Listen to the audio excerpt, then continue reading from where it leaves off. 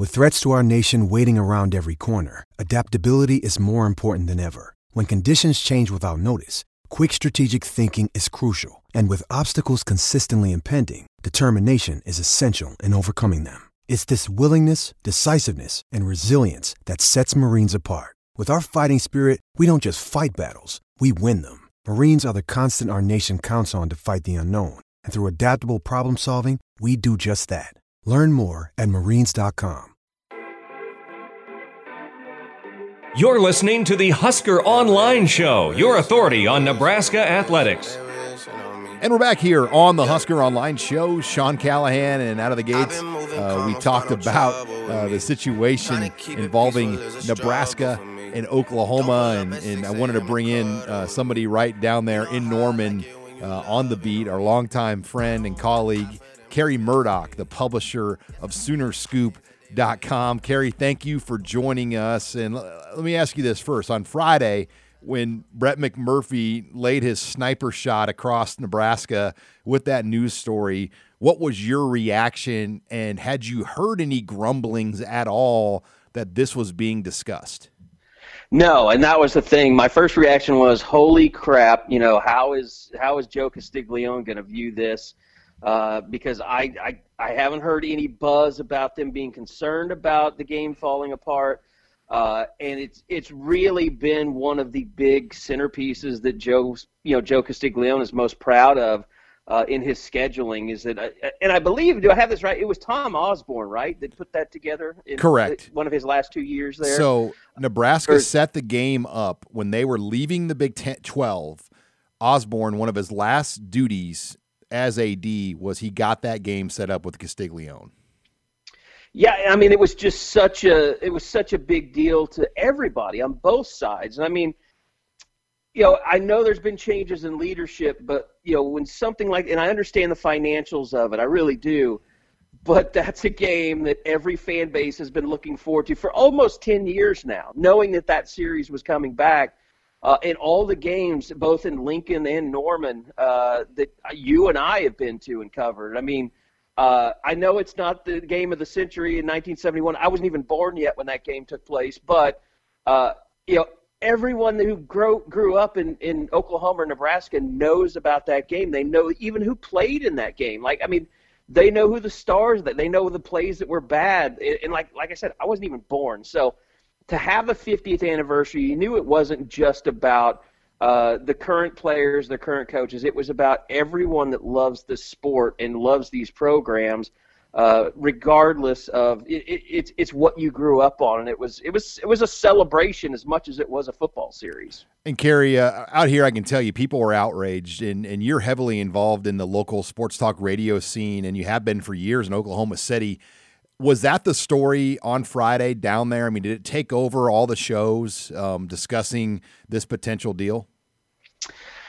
I don't know that it took over. I mean, I think both. You've had a couple of in-state runs by the college basketball teams in state, in Oklahoma and Oklahoma State, and of course you have the Thunder now, and all we're making fun of them all the time, trying to convince them to tank more. But I mean, you hear that, and I think the main thing that most OU fans, they kind of pitied Nebraska. It wasn't like they were mad at Nebraska. I think, a lot of people snickered, a lot of younger fans probably snickered a little bit. But I think a lot of, fans that have been around that have seen the battles, that even the ones that remember sitting there as Tom Osborne was kicking their tails, I think they just felt kind of sad that Nebraska had fallen to this, to back out of a game that everyone knows means so much to both fans on both sides.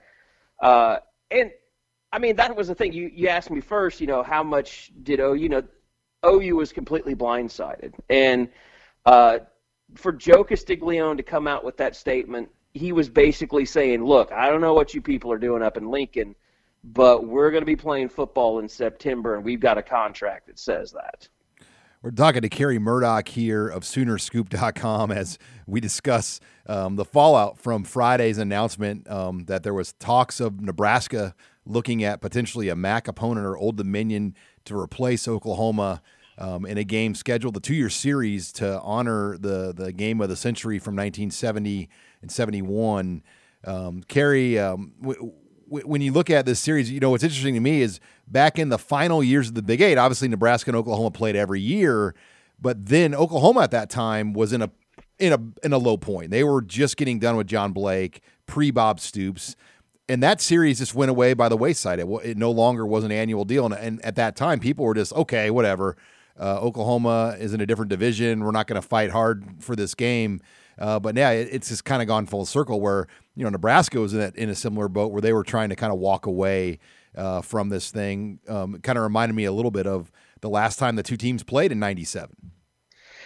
Yeah, and it is. It's kind of, a little bit in reverse, and you don't want to think Nebraska is as bad as Oklahoma was in the John Blake era. And they're really not, but they're pretty darn close. I mean, and Tom Osborne just showed no mercy in those days. I mean, he had so many battles with Oklahoma. Who could blame him for coming in and just pouring it on just a defunct Oklahoma program at the time? But yeah, I mean, I think, the thing about this series though is there are some highlights. I mean, there's OU Nebraska in the Big 12 championship game. I hadn't even thought about this, but that would have been two Big 12 championship games. The 2006 championship game, the 2010 championship game. Yeah, the 10 in Arlington, which was the last one before the split, the big split, and then there was no more Big 12 championship. Oklahoma and Nebraska had played it. Now it's back, of course, but I mean that was the game that Nebraska got out to a big lead. And I'm just going to say this right now, Sean, to all the Husker fans listening. I'm sorry I was such a jerkhole about Rex Burkhead after the Super Bowl. I'm never going to say another bad thing about Rex Burkhead again. Because he really is, other than Ndamukong Suh, he's one of the best players to come out of Nebraska in a very long time. Yeah, Rex Burkhead is revered here, loved by many. As we're talking Oklahoma, Nebraska, and Kerry, what's interesting is this is Scott Frost's best team.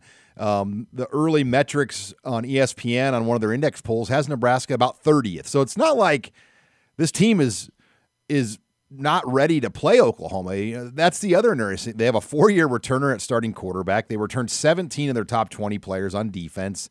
They made a lot of improvements at times, but they had 2 very bad losses that just soured the whole year last year. Yeah. When they lost to Illinois and then they lost to Minnesota with like 50 guys suited up on the sideline after a COVID deal. But Oklahoma, on the other hand, as we know, it's playoff or bust next year down there. Am I correct with that take? Oh yeah, no. It is.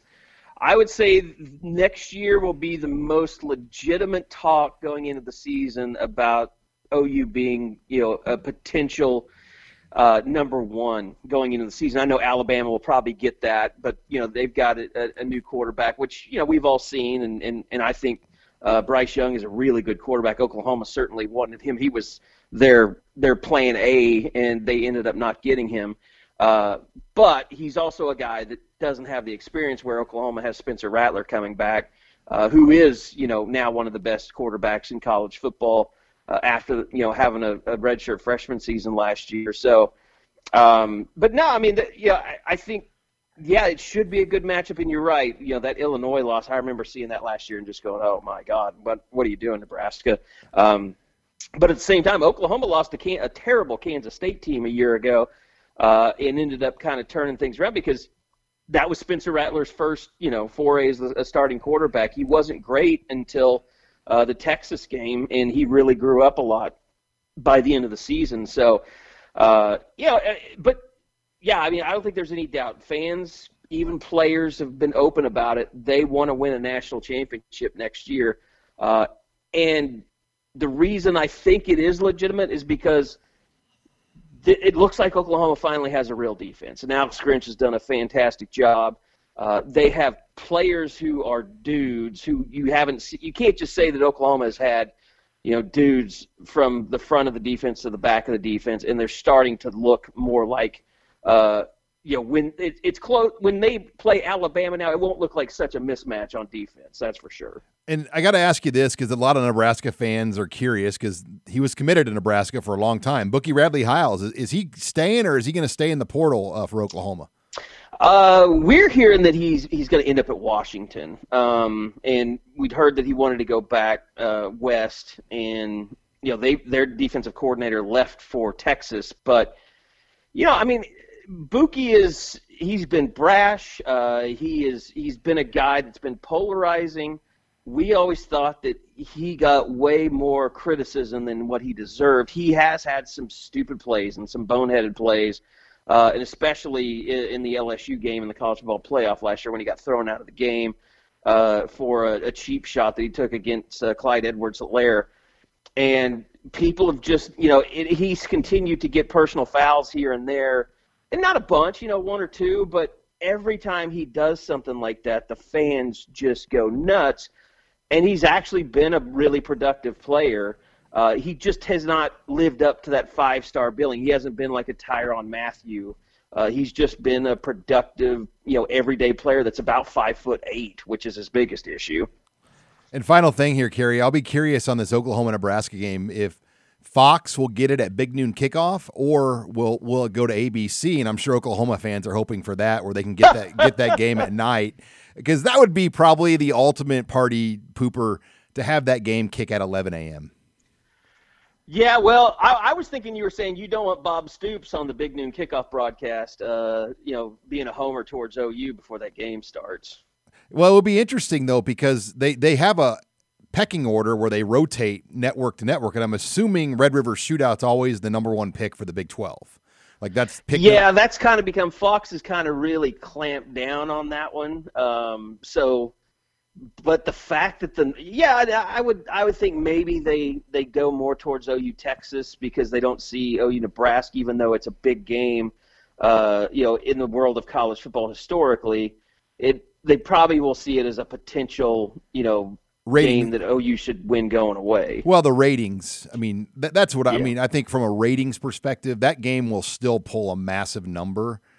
Just for the history of it. I mean, Nebraska still pulls a rating for as poor as they've been the last 6-7 years. They still get a number, and it will be interesting if that falls as maybe the second selection in the Big 12 order. I don't know what Texas has on their non-conference right now, if there's another game that would warrant that, but I'm sure the fans down there would want that at night versus 11 a.m. Yeah, I mean, there's no doubt. Night games, people hate the 11 a.m. games. They really, really – and OU, because of the Fox contract, and I know, the Big Ten has a big Fox contract too, but they get caught in so many 11 o'clock games that people get – last year it wasn't as big a deal because of COVID, but it really has become a huge issue. And Lincoln Riley hates it because it basically cuts a recruiting visit in half. Because they have to get up early, and kids that want to come in late Friday really don't get to do anything. So even the coaches hate 11 a.m. kickoffs. But, yeah, you're right. It's become a really big problem around the Oklahoma football program with the fan base, those 11 a.m. kicks. Well, Kerry, I'm sure we'll catch up more here in the coming months. But as of now, the game is on in Norman. Nebraska, Oklahoma, and unless a big donor wants to step up and pay the buyout, I guess it's still on. Maybe some Indiana booster will buy that out too, right? I mean, oh my goodness. Well, hey, Kerry, thank you very much, and look forward to talking to you here in the coming months. All right, Sean, great being with you as always. All right, much more to come. You're listening here to the Husker Online Show.